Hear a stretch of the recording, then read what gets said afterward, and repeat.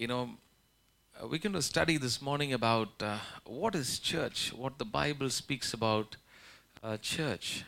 Many of us have different ideas about what the church looks like and what the church is all about. We've studied this a few times earlier at different times, probably sometimes in bits and pieces as well.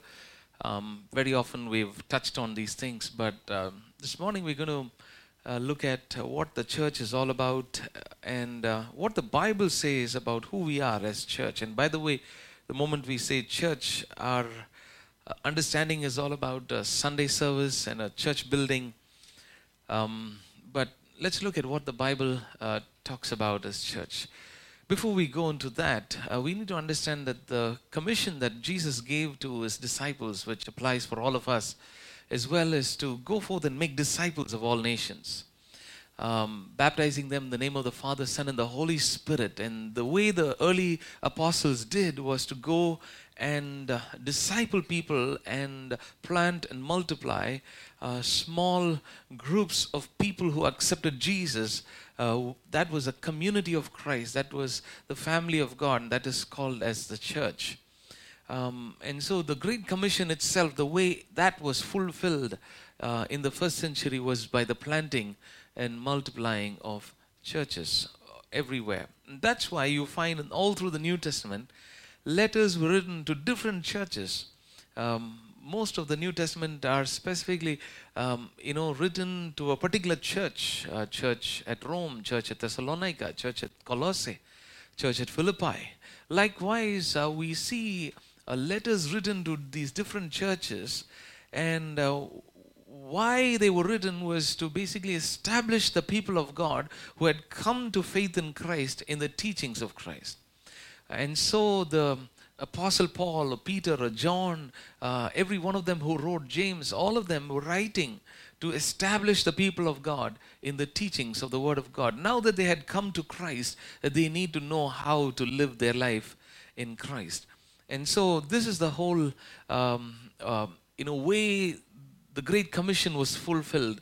When we talk about the Great Commission, it is found in Matthew's Gospel, chapter 28 and verses 19 and 20. We also find the same thing with the same account of that in the other Gospel writings as well. Matthew 28, 19 and 20 is the most well-known passage that many of us would know and remember. It says, therefore go and make disciples of all nations, baptizing them in the name of the Father and the Son and the Holy Spirit, and teaching them to observe everything I have commanded you, and surely I am with you always to the very end of the age. That's the Great Commission. That is what we have been commissioned to do. That is a task that God has given for all of us to do. Whatever be our profession, whatever be our background, whatever be the vocation that we are involved in, the Lord wants us to go forth and make disciples of all nations. A disciple is simply a learner, a student, someone who is following the Master. And so this is the way we find in the first century that the first time hearers of the Great Commission went about fulfilling that Great Commission. They didn't just make individual disciples and people to follow Christ and leave them alone, but they gathered together all of those people into small communities of Christ, which is called as a church. And we're going to see how the idea of the church and making disciples and forming communities of Christ is Christ's plan in this world. We're going to see how this is one thing that God is doing, which He's been doing for all time in history. Now, before we go into looking at what is church, that's the primary study that we're going to go through this morning. But before we go into exactly looking at what is church and how this is biblically, put down and learning it from scriptures, we're going to first see who is a Christian. Let's first define that before we go into what is church, because the understanding is church is a collection of Christians, people who follow Christ. And by Christian, we don't mean someone who's born in a Christian family necessarily, but those who begin to follow Jesus. Who's a Christian? In the 21st century, this understanding. A Christian is one who is called by a Christian name. He, by virtue of birth, he's born in a Christian family. Or he's a member of a church. He follows Christian culture. He sings these Christian songs and he has a certain way of life and a culture. And a Christian in the 21st century, the understanding is he's expected to live by some good values, some good virtues. People expect, oh, you're a Christian and you're telling a lie? Oh, that should not be. That's the expectation of the world. So that's the way in the 21st century people look at who a Christian is. And a Christian is one who celebrates Christian festivals, Good Friday, Easter, Christmas, and all of these festivals. They hang a star, and by the way, we are very close to getting to Christmas season. And this is the understanding. The moment you see a star hanging in a house, you know, oh, that must be a Christian house. Or they got a sticker outside the door that says, Christ is the head of this house. By the way, that's not in the Bible. The unseen guest, make Jesus be the seen, visible guest, not an unseen guest in the house. If someone has a wall hanging like that, then it's understood that must be a Christian house. Or they got a verse behind the Bible that say, behind the car that says, I will go before you. So that must be a Christian. That's how people identify who a Christian is in the 21st century. Look at how people were identified as Christians in the first century. A Christian in the first century was someone who was a disciple of Jesus Christ, someone who followed Jesus. When we talk about being a disciple of Christ, we're not talking about how there are many disciples, followers for many Gurujis and God-men in this world, where he's someone who's a devotee who renounces the world, goes and sits up in a cave on a mountaintop, without clothes. That's not the kind of devotee disciple that we're talking about. It's talking about someone who's as normal as you and I, who works in a school or a college, who is studying as a student, who lives in a real world, a real life, like regular people, everybody, but who's a disciple of Jesus. Let's turn to Acts of the Apostles and chapter number 11 and verse 26. Acts 11:26.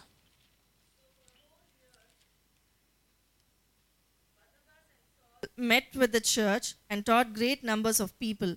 The disciples were called Christians first at Antioch. The disciples were called Christians first at Antioch.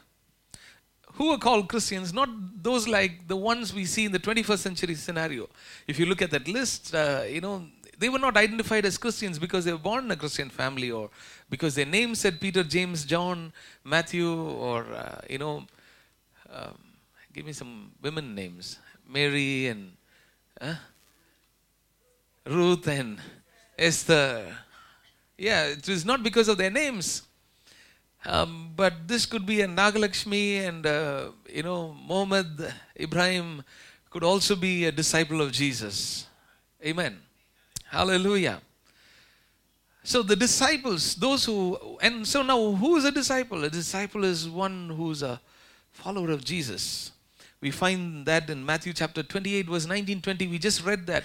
It says, go and make disciples of all nations. How to make disciples of all nations?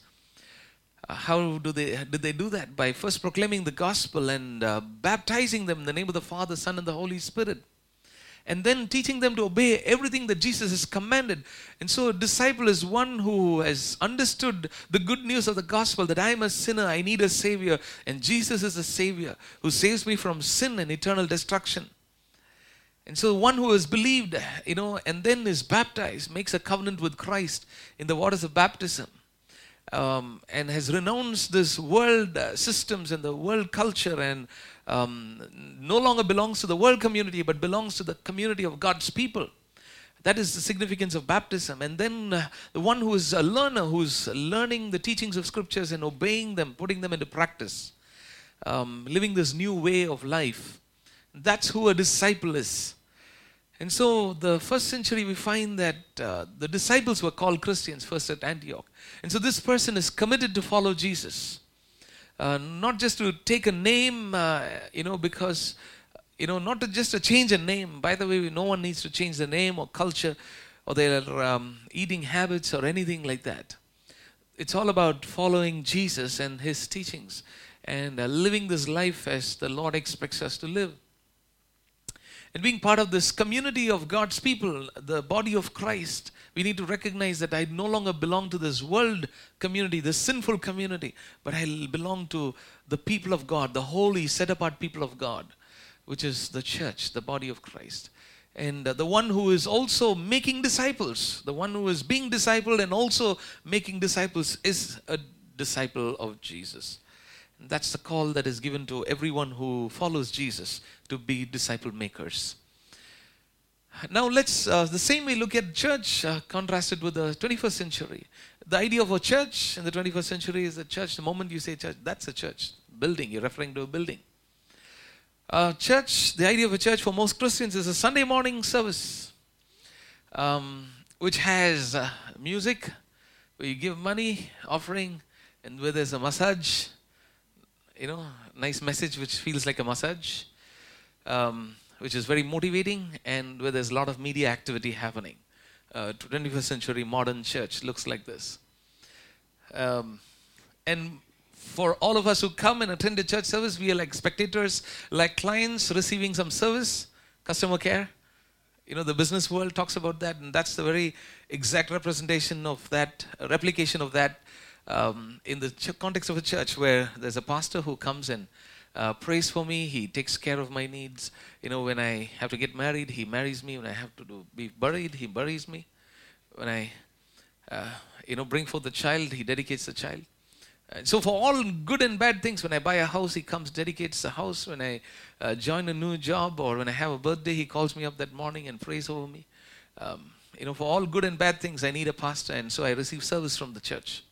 So one fellow, who, his father was admitted in the hospital. He was sick, quite bad, in an ICU in a hospital. And so he called me and said, I think you should get some people from the church to come and pray for my father. Be there 24/7 and pray so that he will get well, because he has paid subscription all through the several years. Even though he didn't come to church, he paid subscription. So at least for that, you should send some people and get them to be praying for my father in the ICU. So that's the idea of the 21st century person who attends church. I need to get some service. For some others, it's all about an organization. A church is another organization, like many NGOs or non-profit organizations. This is another entity. The structures are not good. The money is not managed well. There's too much of infighting. There are elections and the groupisms. And so people are always talking about the organizational chaos that happened in any organization. The same way, that's the way people look at a church. But in the first century, it was simply a community of God's people who were set apart for God, disciples of Christ, gathering together. They were gathered together. We gathered together, disciples of Jesus, on a Sunday morning, but we are scattered. We are the church scattered in the world, making a difference in the world. We are still a community of God's people. It was one family of God, because they were even selling their properties and giving to one another when they had need. It was simply a family of several families put together. That's truly the biblical idea of church. They were learning the Word of God, living it out, and teaching others the teachings of Christ. That's what the church is all about, and that's what the church is called to do. When I'm talking about church, don't think of, that's Pastor David's church. It's not somebody's church. We are the church. It's not the building. We may have a building, we may not even have a building. We may have our own place, we may have a rented place. We may meet under a tree, we may meet by the riverside. That's how they gathered together as church in the first century. But it was still the church, it was the people of God. Learning, living in, teaching the teachings of Christ. And they were functioning people. They were not just attendees. They were not just members. They were not just people who were warming the pews, which happens in many churches. They were functioning people. They were living out good lives, building good homes, doing good works, using their gifts and talents, and proclaiming the good news of the gospel to those who did not hear the gospel. This is what we do as a church together. It's not a monument, it's a movement. It's an organic movement. A church is something that is living, that is alive. Any living organism is constantly growing. Right? Amen. And so we are alive. We as the Church of Jesus is alive. We are people not just physically alive, but we are spiritually alive and vibrant community of God's people who are in a dynamic relationship with the Lord Jesus and who are in a relationship with one another, growing together helping one another, nurturing one another in this growth experience, and growing to become Christ-like and fulfilling the mission of Christ. And so this is an organic movement, but unfortunately many churches have become monuments. The moment we begin to say, come look at our building, it has become a monument. But the church is an organic movement. And so why should we study about church? Because church is, and by the way, church is not just one among the ministries of the several kinds of ministries that you find in the Christian world today.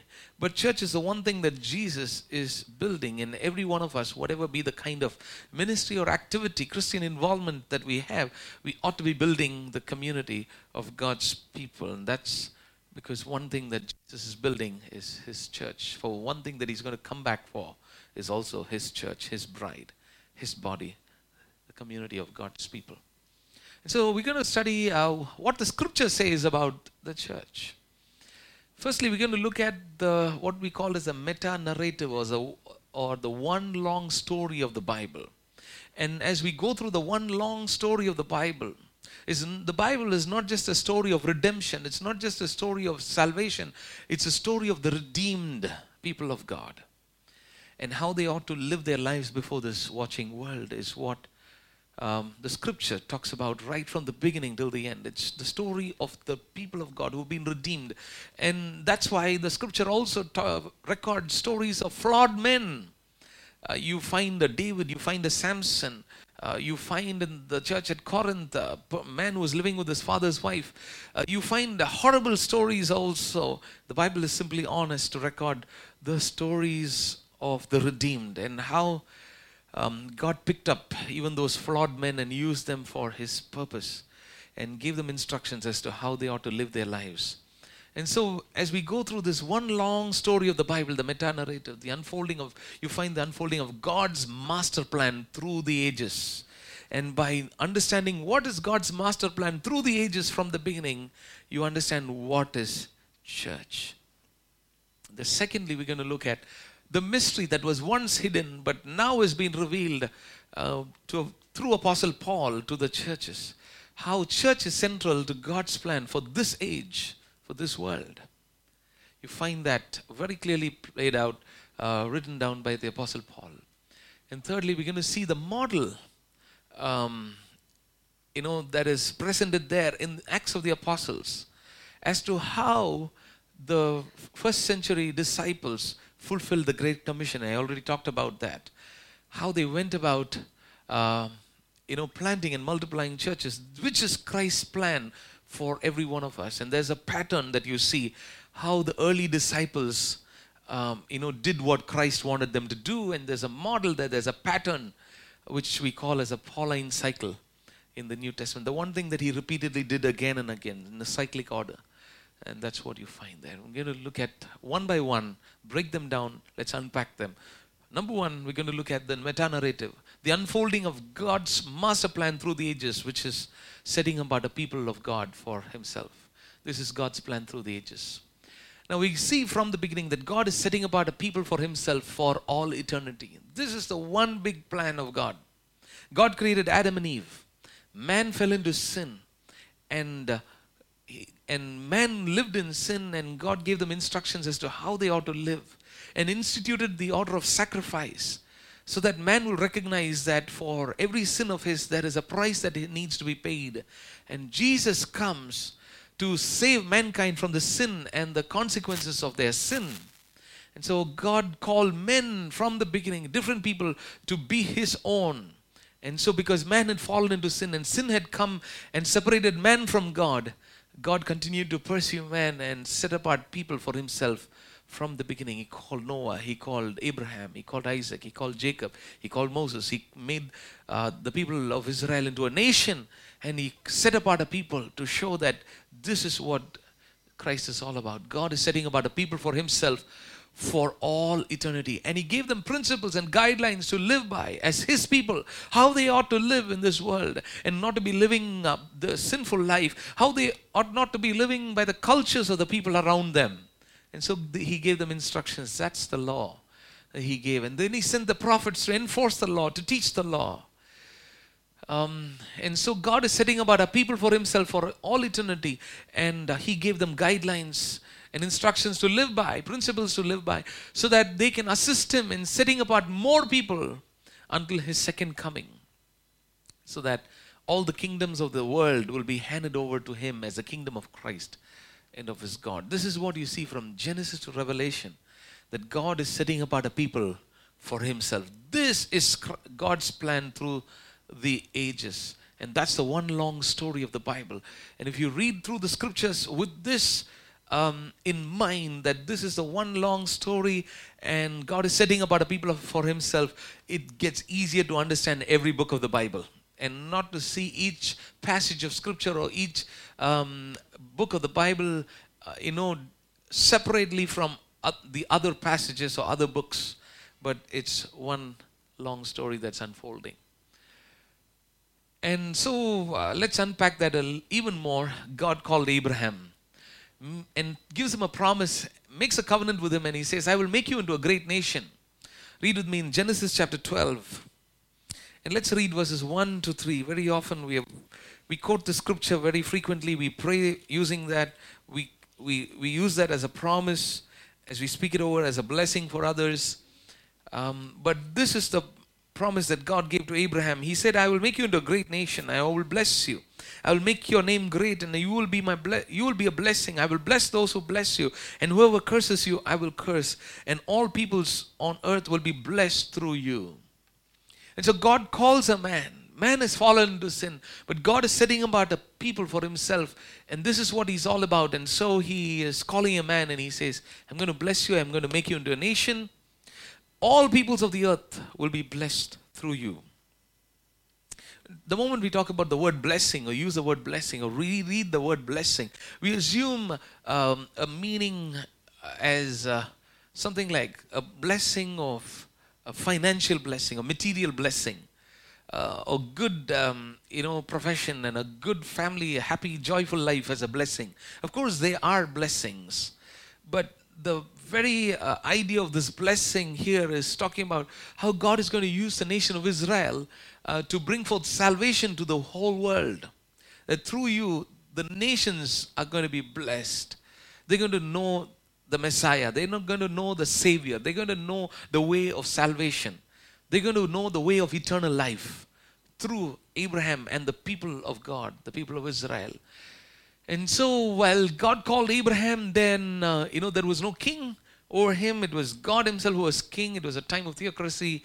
God makes a covenant with Abraham and set apart Abraham as his own by asking him to circumcise, physical circumcision of all male children born in his household, and the nation of Israel was circumcised.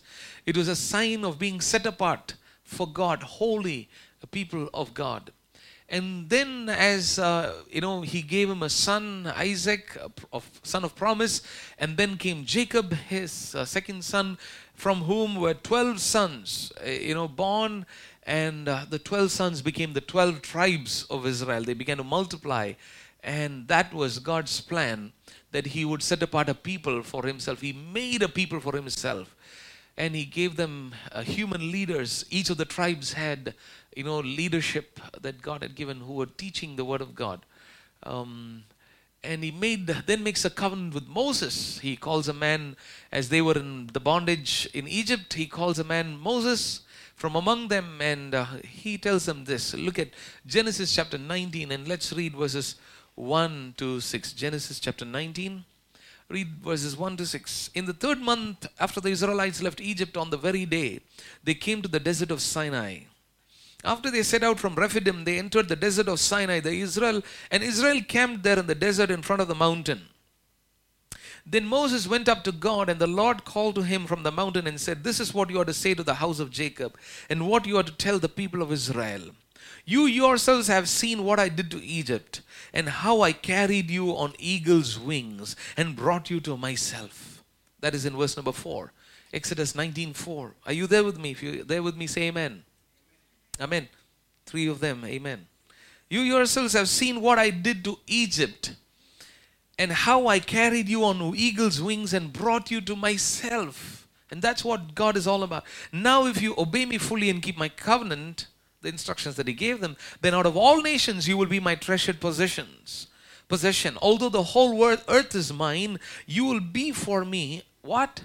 A kingdom of priests. You will be for me a kingdom of priests and a holy nation. These are the words you are to speak to the Israelites. So God is speaking to Moses and telling Moses that you will be for me.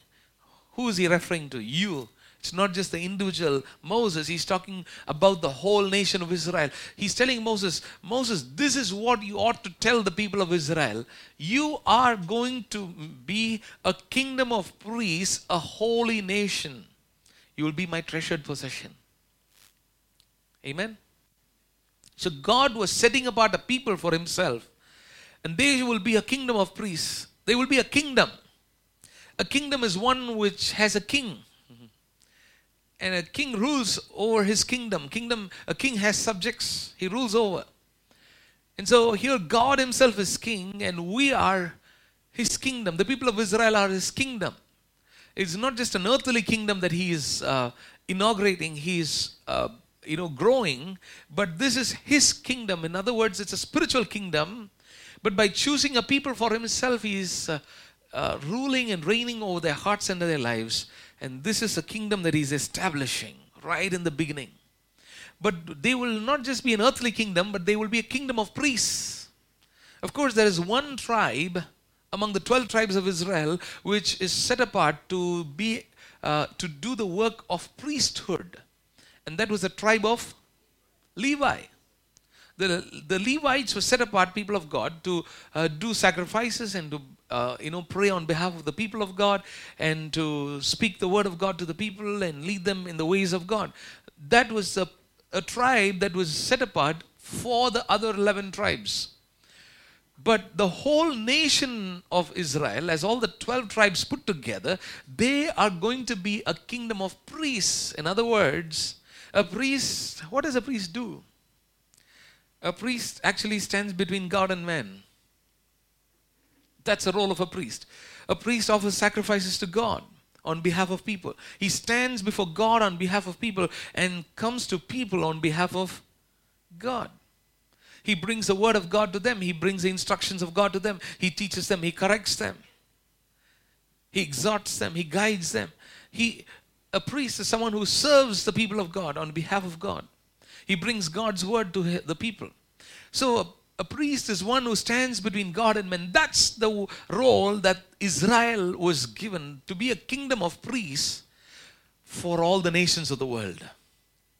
That they will be a set apart people for God who will stand between God and the rest of the nations of the world. That the nations of the world will know who the God of creation is through them. So right in the beginning, God set apart a people, made a covenant with them and called them to be a kingdom of priests, set them apart. And he made a covenant with them and he said, you will be a kingdom of priests for me and a holy nation. They will not follow the cultures of the people of the world around them. They will not be involved in idolatry. They will not be involved in sins of the world. But they will be holy unto God as God himself is holy.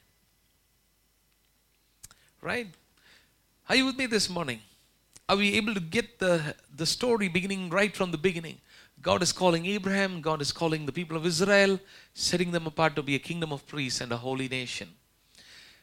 But what happens along the way is that Israel rejects God as king.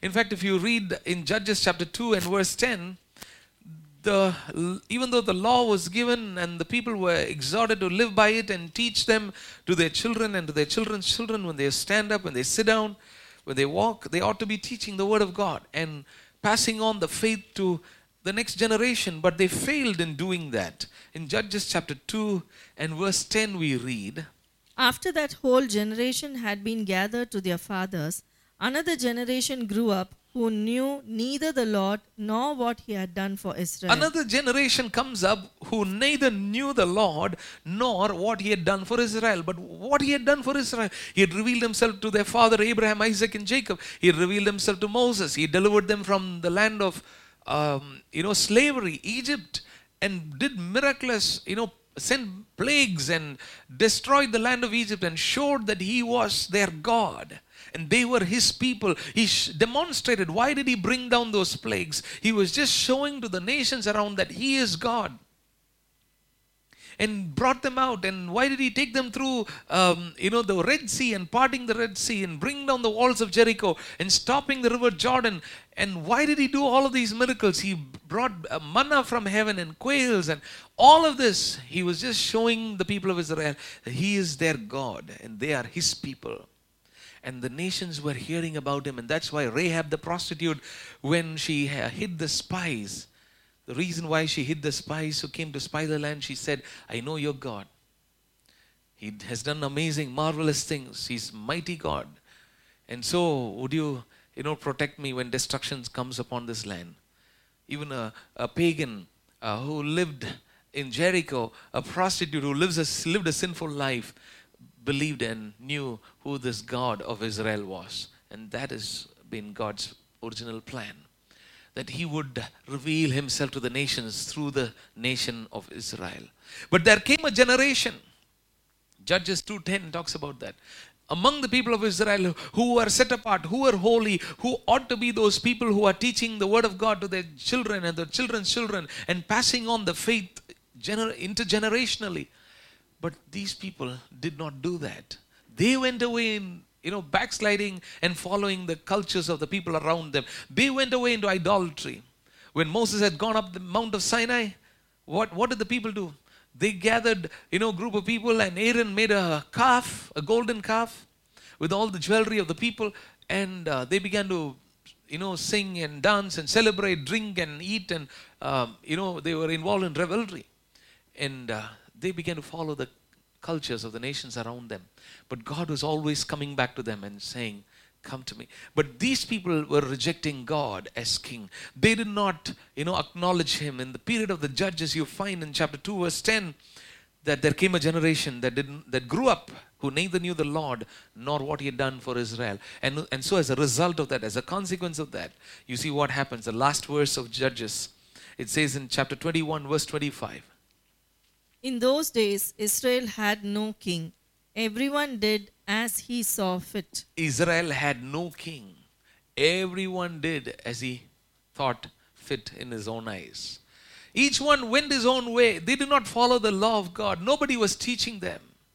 And so each one went his way. They rejected God as king. They rejected his word. They were actually the set apart people of God. And then he raised, and they asked for a king. If you come down to 1 Samuel, you will find that the people of Israel are asking for a king. Just like the nations around them.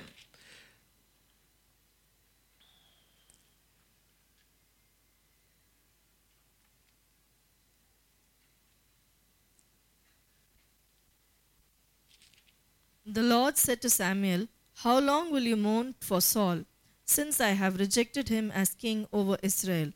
Fill your horn with oil. So, before we even go into chapter 16,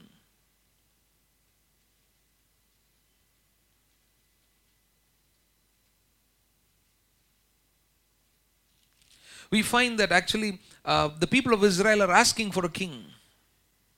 I think it's in chapter 8, verse number 6. 1 Samuel chapter 8 and verse number 6.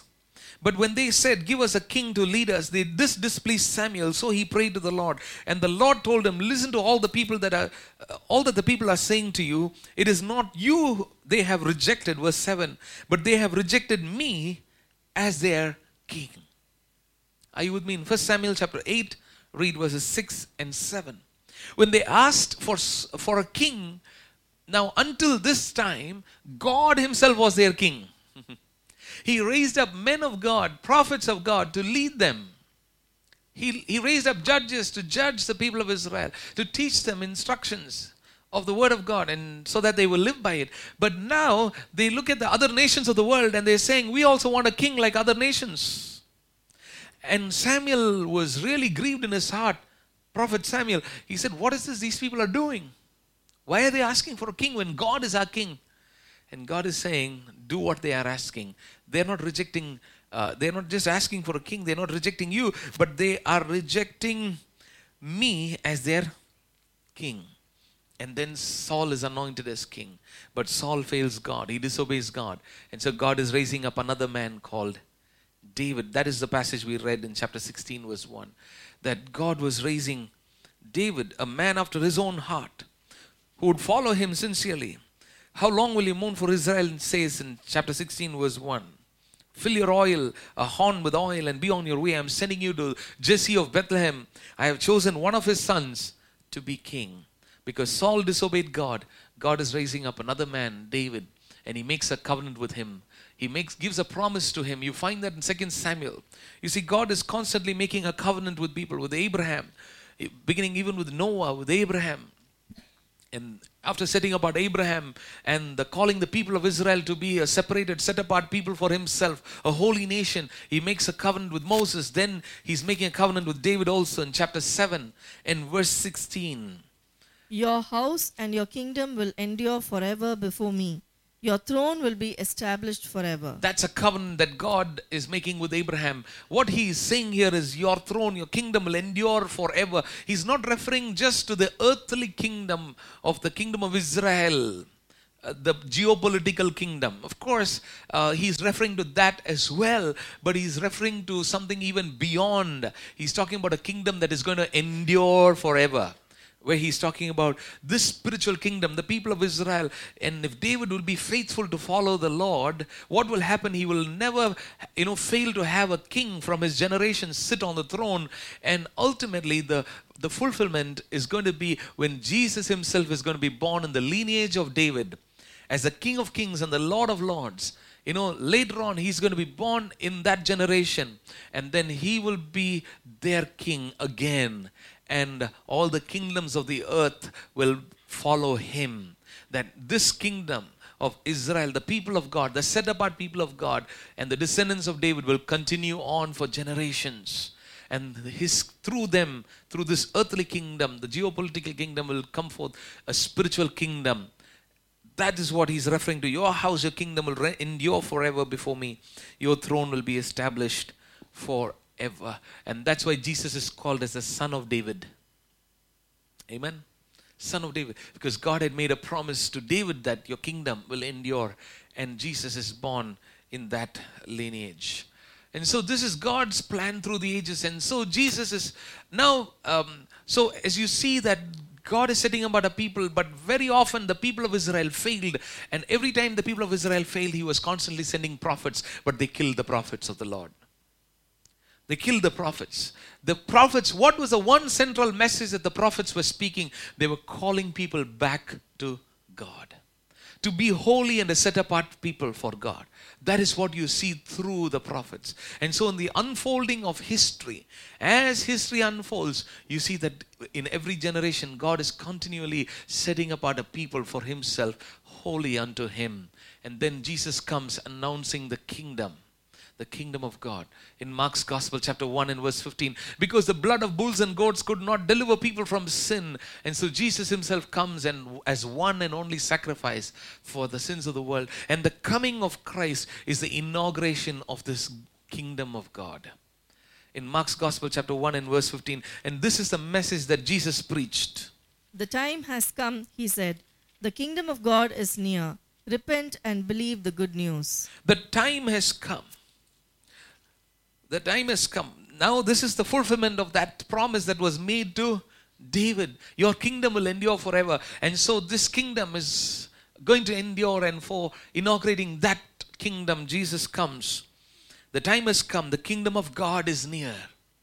The kingdom of God is not just talking about heaven, but it's talking about the kingdom, the reign and the rule of God on this earth, where God wants to, set apart all the nations of the world to be his own. He's come and the kingdom of God is near. He's come to establish that kingdom. So repent and believe the good news of the gospel. The good news is that there is salvation through Christ. The good news is that there is forgiveness in the name of Jesus. The good news is that there is hope of eternal life. That's the good news. And so he inaugurates the kingdom. Jesus' death and burial and resurrection, ascension, the work of salvation that he did. And the coming of the Spirit launches the kingdom. It begins with that new covenant and the new order of reality. The kingdom that is in the world, but yet not of this world. He's not establishing a political kingdom. That's the misunderstanding that the people of Israel had. That Jesus has come to, save them from the Roman clutches. And He's going to sit on the throne. And He's going to rule this world. That's what they were expecting as they read through the prophecies in the Old Testament about the Messiah, the Savior who's going to come. But Jesus did not come to establish a political kingdom. He's the God of all the earth. He does not need a political kingdom. He came to establish a spiritual kingdom where, because man was in sin, man was in bondage, and He came to deliver man from sin and sickness and curses and from the consequences of the fallenness of man, which was eternal damnation in hell. And so Jesus comes to inaugurate this kingdom. And so Jesus says, the kingdom of God is within you. Amen. He rules and reigns in our hearts and our lives. The kingdom of God is within you. That's what the kingdom is all about. And so anyone who has given their life to Jesus, anyone who is baptized and has joined this community of God's people, has come to become part of His kingdom, is within His kingdom. And we are all in His kingdom in this world. This kingdom is in this world, but it's not of this world. It's not a political kingdom. And that's what you read in John's Gospel, chapter 18. And let's read verse 36. Jesus said, "My kingdom is not of this world. If it were, my servants would fight to prevent my arrest by the Jews. But now my kingdom is from another place." Amen. So He says, my kingdom is not of this world. We are in this world, but we are not of this world. Amen. And so we will always have this struggle. We will always have this tension that we are in this world. We live in this world community. We are surrounded by the people of the world. We are surrounded by the cultures of the world. We are surrounded by the sinfulness of this world. We are surrounded by those who hate the kingdom of God. And so Jesus says, people, the world will hate you because of me.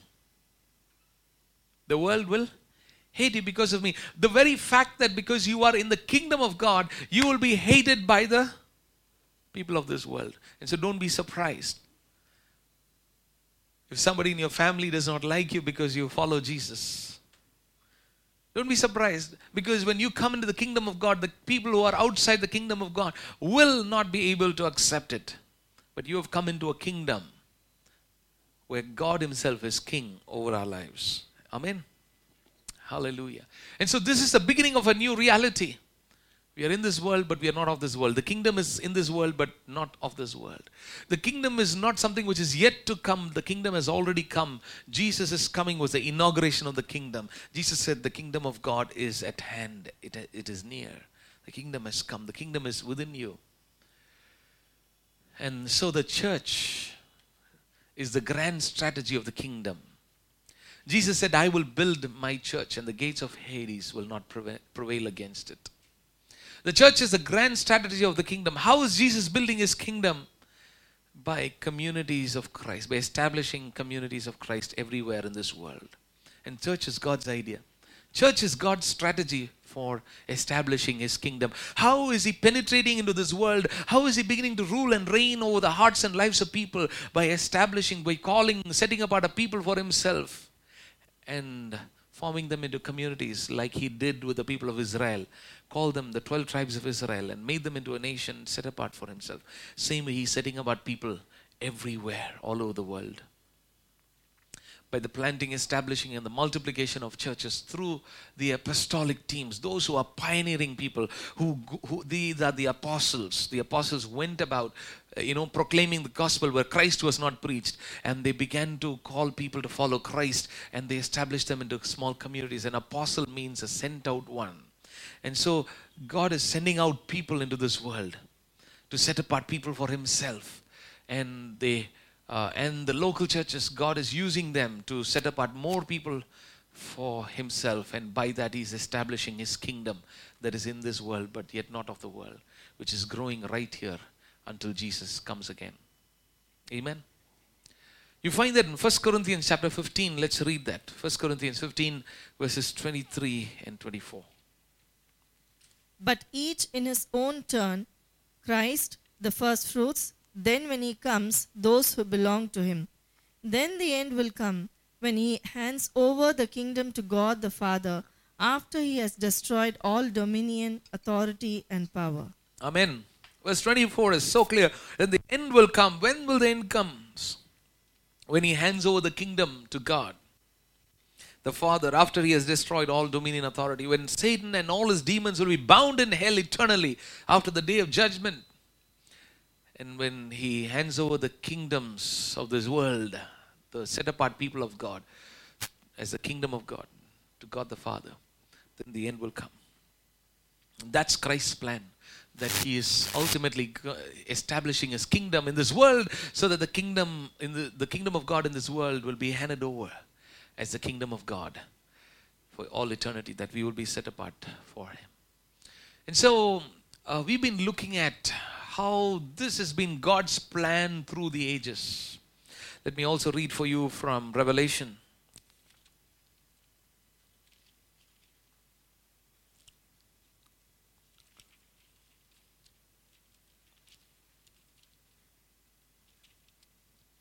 Chapter 21. And read verse 1 all the way to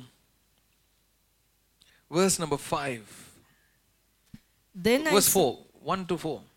Then I saw a new heaven and a new earth, for the first heaven and the first earth had passed away, and there was no longer any sea. I saw the holy city, the new Jerusalem, coming down out of heaven from God, prepared as a bride, beautifully dressed for her husband. And I heard a loud voice from the throne saying, Now the dwelling of God is with men, and he will live with them. They will be his people, and God himself will be with them and be their God. He will wipe every tear from their eyes. There will be no more death, or mourning, or crying, or pain, for the old order of things has passed away. Amen. So what is he saying there? That now there is a new heaven and a new earth. For the first heaven and the first earth has passed away, and here is the holy city, the new Jerusalem, coming down out of heaven. That's the people of God, the set apart people of God who are with Jesus forever in eternity, coming down as a bride beautifully dressed for her husband. And I heard a loud voice, now the dwelling of God is with men. So that is God's plan, that he would dwell amongst us. And so from the beginning, his intention is that he will be their God. We will be his people. You know, I will be your God. You will be my people, and I will dwell among you. That is what you see all through from the beginning. That's God's intention. And finally, now the dwelling of God is with men, and he will live with them, and they will be his people, and God himself will be with them and be their God. But now this new reality has come. He will wipe every tear from their eyes. There will be no more death or mourning or crying or pain. For the old order of things has passed away. The old world has passed away. And this new reality is the kingdom of God that exists forever and ever. That we will be in the presence of God eternally. And so Christ returns for his church. The church is simply a set apart people of God. Amen. Which is the one thing which God is doing right from the beginning. Setting apart a man, calls a man, makes him into a nation, and gives them guidelines and instructions for them to live by. Raises up leaders who will teach them and shepherd them, and constantly is sending prophets that they would be always guided to follow the word of God and live by it. But they kept rebelling and kept going away. And then Jesus himself comes to set apart a people for himself. And from the nation of Israel, as a Jew, Jesus is born in a Jewish family. He comes as a savior of the world, announcing the kingdom, inaugurating this kingdom. He's ushering this kingdom, where this kingdom is of this, in this earth, in this world, but yet not of this world. And so he sets apart 12 people, and he teaches them his word, and then sends them out to go forth and make more disciples, to assist him in setting apart more people for himself, for all eternity. And so when the first century disciples heard that they ought to go and set apart more people for God, they went about establishing communities of Christ everywhere, discipling people and putting them in a community, and raising up leaders who will shepherd them, who will continue to teach them the Word of God, and through them, more people will be set apart for God through them. Hallelujah. Praise God. And Jesus said in Matthew chapter 16 and verse 18, I will build my church, and the gates of hell will not prevail against it. So that's the one thing that Jesus is building, and that is his church worldwide, all over the world, through local churches. Yes, it's one global church, one universal church that Jesus is building, where he's setting apart people from every tongue, tribe, and language. But how is he doing that? Through local churches everywhere. And that's why you see, groups of people, established everywhere, all over this world.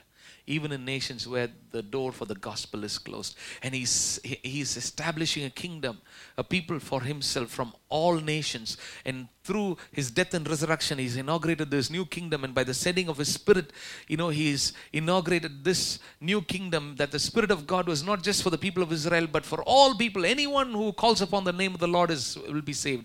And this Spirit is for you, for your generations, and for all whom the Lord who will call. And the Spirit of God is given so that we will be led by his Spirit, that we'll be empowered to go forth and make more disciples, that we will continue to assist him in setting apart more people for himself and forming communities of Christ everywhere.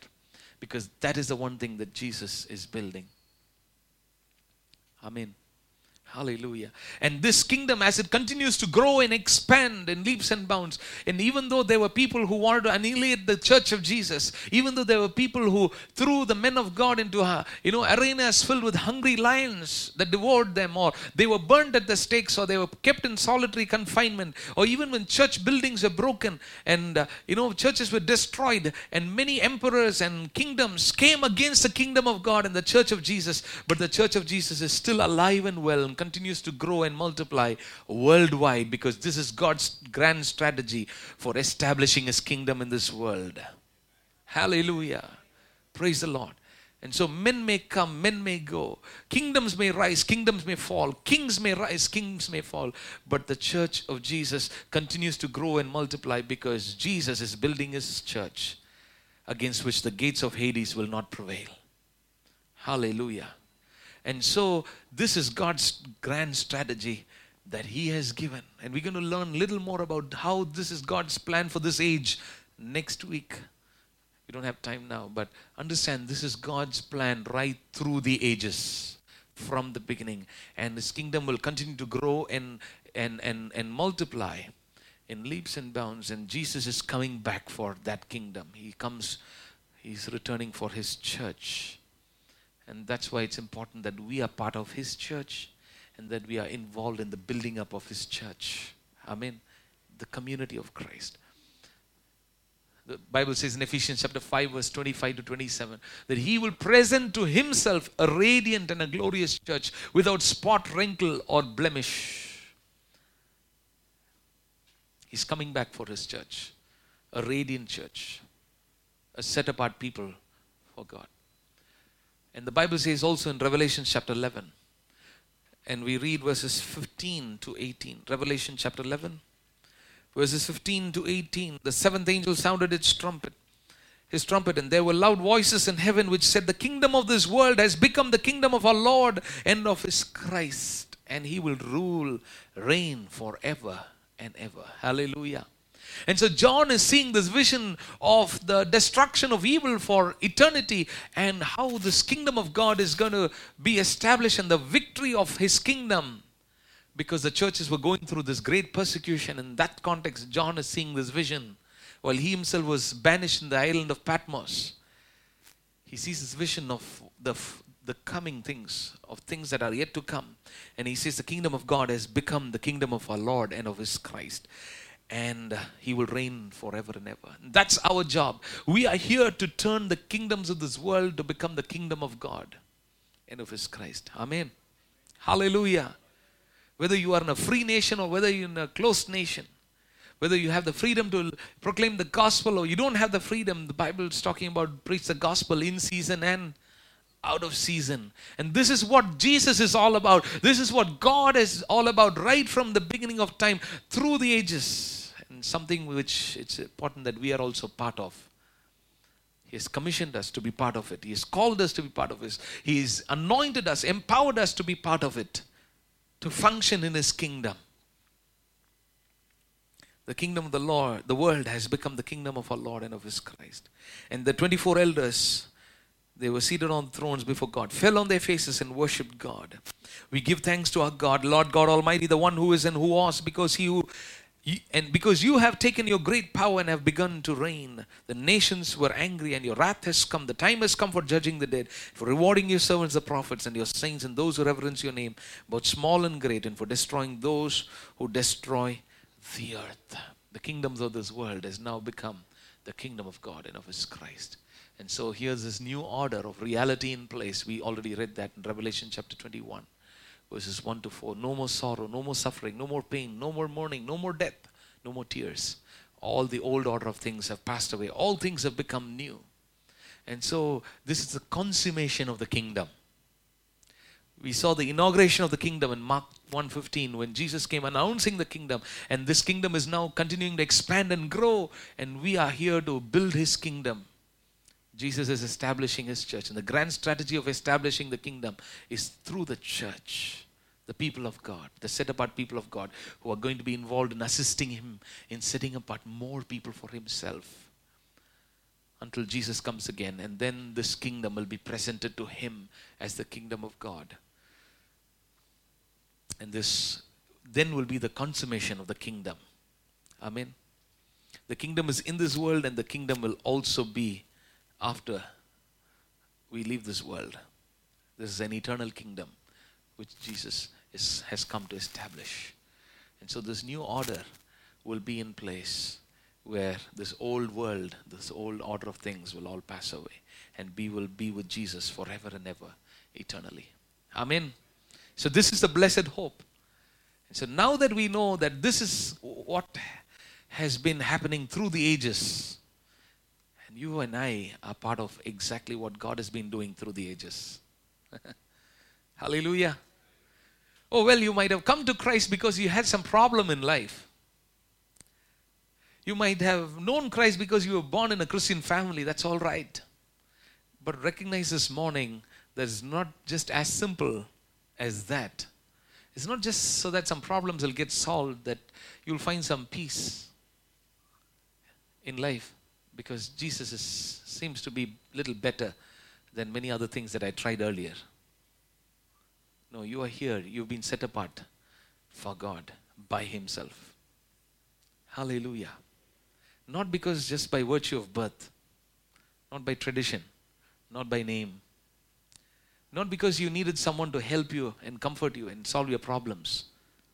Very often we've seen God as a problem-solving God, as a God who can just help us, who can heal us. Or for some of us, Jesus is just someone who just, is someone like a painkiller. You pop in a painkiller and then you can get some sleep through the night. And so have some Jesus, and so you can sleep through the night peacefully. But you've been set apart for God. Forget your problems. Forget your needs. Of course they are there. But you are here for a greater purpose. God has set you apart to be His own, to be a kingdom of priests, to be a holy people for Himself, to live by His teachings so that we will be able to penetrate into this world with this good news of the gospel, so the kingdom of this world will also become the kingdom of God. Because it is His will that none should perish. It is His will that all will be saved. And this is His grand strategy. Through the ages, this is what He is doing. And you and I are part of it in this 21st century. Amen. Like Moses was part of it some few thousands of years back. Like David was part of it a few thousand years back. Like the disciples were part of it a couple of thousand years back. The same way in this 21st century, you and I are a part of this grand plan of God, which is unfolding through the ages for which He has given us gifts, for which He has given us His anointing, for which He has given us His Holy Spirit, for which He has given us His grace, so that we will continue to assist Him in setting apart more people for Himself until Jesus comes back. Until Jesus comes back. For which He paid the price. He gave His own body. He shed His own blood. That none will be lost. That the nations will know. That's why He said, go and make disciples of all nations. All nations. So He wants every tongue and every tribe and every nation to come before the throne. And that's what we're going to see around the throne. That people from every tongue and tribe and nation will stand before His throne one day. And what a joy it will be when we will go with groups of people with us into His kingdom. Amen. That He will reward us and say, well done, good and faithful servant. You've done well. I gave you talents. I gave you gifts. I gave you a call to establish my kingdom. And I was building my church, and you were involved in building my church. Would you like to be involved in the one thing that Jesus is building? Amen. If He is setting apart a people from Himself, for Himself from the beginning of time, I want to be involved in that, to set apart a people for Himself. Hallelujah. That we will not go to His kingdom empty-handed, but we will take hordes of people. Truckloads of people with us into His kingdom. Amen. Let's pray.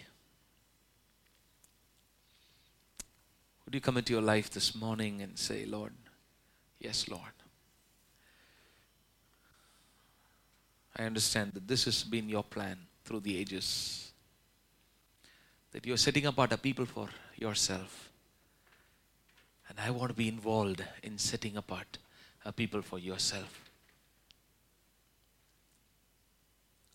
Would you commit yourself to just doing what God is doing in this world? And that's why you are here in this world. That's why He has given us life. That's why He's given us the privilege to see another day. So that we will continue to be actively involved in setting apart people for Himself. Hallelujah. Praise the Lord. To say that we are set apart for God means that we have renounced all false gods and goddesses. That we have forsaken everything that is not God. To be a set apart people for Himself means that we are set apart from the world community. That we don't follow the culture of the world. We don't follow the evil, sinful practices of this world. That we do not live by the philosophies of this world, not by the concepts of this world, but we live by the teachings of God's word. That we forsake all false gods and goddesses. That we forsake every sinful habit and practice. That we forsake anything that is, it might be a habit, it might be an addiction. If there is anything which defiles our body, if it's drinking, it's smoking or drug addiction or anything, any immoral activity, anything that corrupts us, that we forsake and we say, Lord, I am a set apart person, holy unto you. We renounce all of those things. We renounce traditions of men. We forsake all of those things. The Bible says that he who hides his sin will not prosper, but he who confesses and forsakes them will find mercy. You can confess your sins this morning also and say, Lord, I'm sorry for not being a set-apart person. And He is well able to forgive you and cleanse you and sanctify you. Would you ask the Lord this morning and say, do you say, yes, I am part of this body of Christ. I am part of this holy people of God. I am part of His body, set apart for Him. And if you are saying that, take a decision this morning to renounce all false gods and goddesses, to say no to them, not to bow down to them also, not to bow down to any other idol, because there is only one God. who created mankind and who came to seek and save that which was lost. He died on the cross. He rose again. No one else died and rose again for us. So if you put your faith in Him, if you believe that Jesus is the only true living God, would you give your life to Him this morning and renounce everything else forever? And if you have done that already, praise God for that. Would you ask the Lord that I want to continue to be a set-apart people for you, Lord. We want to be, as a family, we want to be a set-apart people for you, oh God. As your people, where you are our God, we are your people, and you will dwell among us, oh Father. We recognize this morning that, Lord, you are building your kingdom. And also would you pledge and say, yes, Lord, I want to build your kingdom. I want to be building what you are building. I want to do what you are doing. Hallelujah. Praise the Lord. He is building His kingdom. And the strategy of building His kingdom is His church. He's setting apart communities of people for Himself, a community of Christ. And as we are part of this community of Christ, would you say, yes, Lord, I want to be involved in the building of this community of God's people, where you have kept me in this area, in this city. Hallelujah. God has many people in this city for Himself. And He wants us to be involved in building, establishing this community of God's people in the ways of God. That is what He is calling us to do. Hallelujah. Praise you, Lord. Praise you, Lord. Praise you, Lord. Praise you, Lord. Thank you, Jesus. Thank you, Jesus. We pray that you would, Lord, help us to give ourselves wholly unto you, completely to you, Father, so that we would be involved in establishing your kingdom. If there's anyone who says, yes, Lord, I want to be involved in establishing my kingdom. Yes, I have my problems. I have my share of challenges in this world. But that's all right. You will take care of me. But I'm going to be involved in doing your work. You will take care of God's work. God will take care of your work. Hallelujah. Thank you, Jesus. Thank you, Lord. Hallelujah. If this is the one thing that you are doing for all through the ages, I want to be involved in doing what you are doing. Hallelujah. Praise you, Jesus. Thank you, Father. Oh, hallelujah. Would you pray a prayer this morning, of prayer of commitment?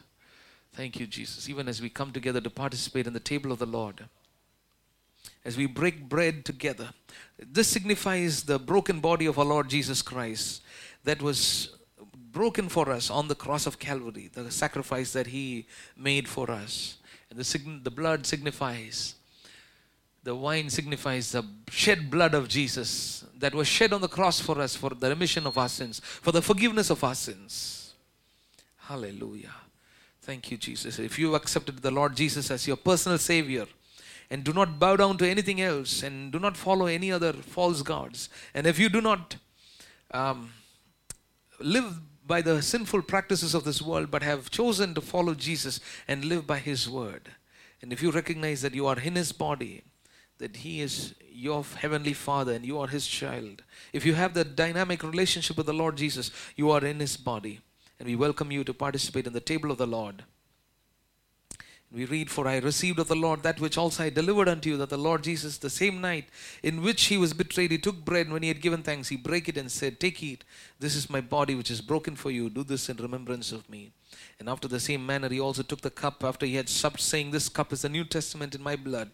This do ye as oft as you drink it in remembrance of me. For as often as you eat this bread and drink of this cup, you do show the Lord's death till He comes. Therefore, whosoever shall eat this bread and drink this cup of the Lord unworthily shall be guilty of the body and blood of the Lord. And so let a man examine himself, and so let him eat of this bread and drink of that cup. And so as we come to the Lord, let's examine ourselves and see if there is anything that we need to turn away from. Let's ask the Lord and turn away from those things that displease God, that is not in accordance with His word. Let's have this right relationship with God and relationship with man, and come in the presence of God with joy, with thanksgiving, remembering that Jesus died on the cross for me, thanking Him with a thankful heart, remembering that His death and sacrifice and resurrection has brought to me eternal life, has brought to me forgiveness of sins, And the great hope of eternal life, the blessed hope of eternal life, that I am in His kingdom today, that even if I leave this world right now, I will be with Him eternally in His kingdom. That's the hope we have. Hallelujah. Praise the Lord. What a blessed hope. What a joy. What a joy. Hallelujah. Thank you, Jesus. Thank you, Master, that we are not going to be lost forever, but it's a choice that we have to make to follow Jesus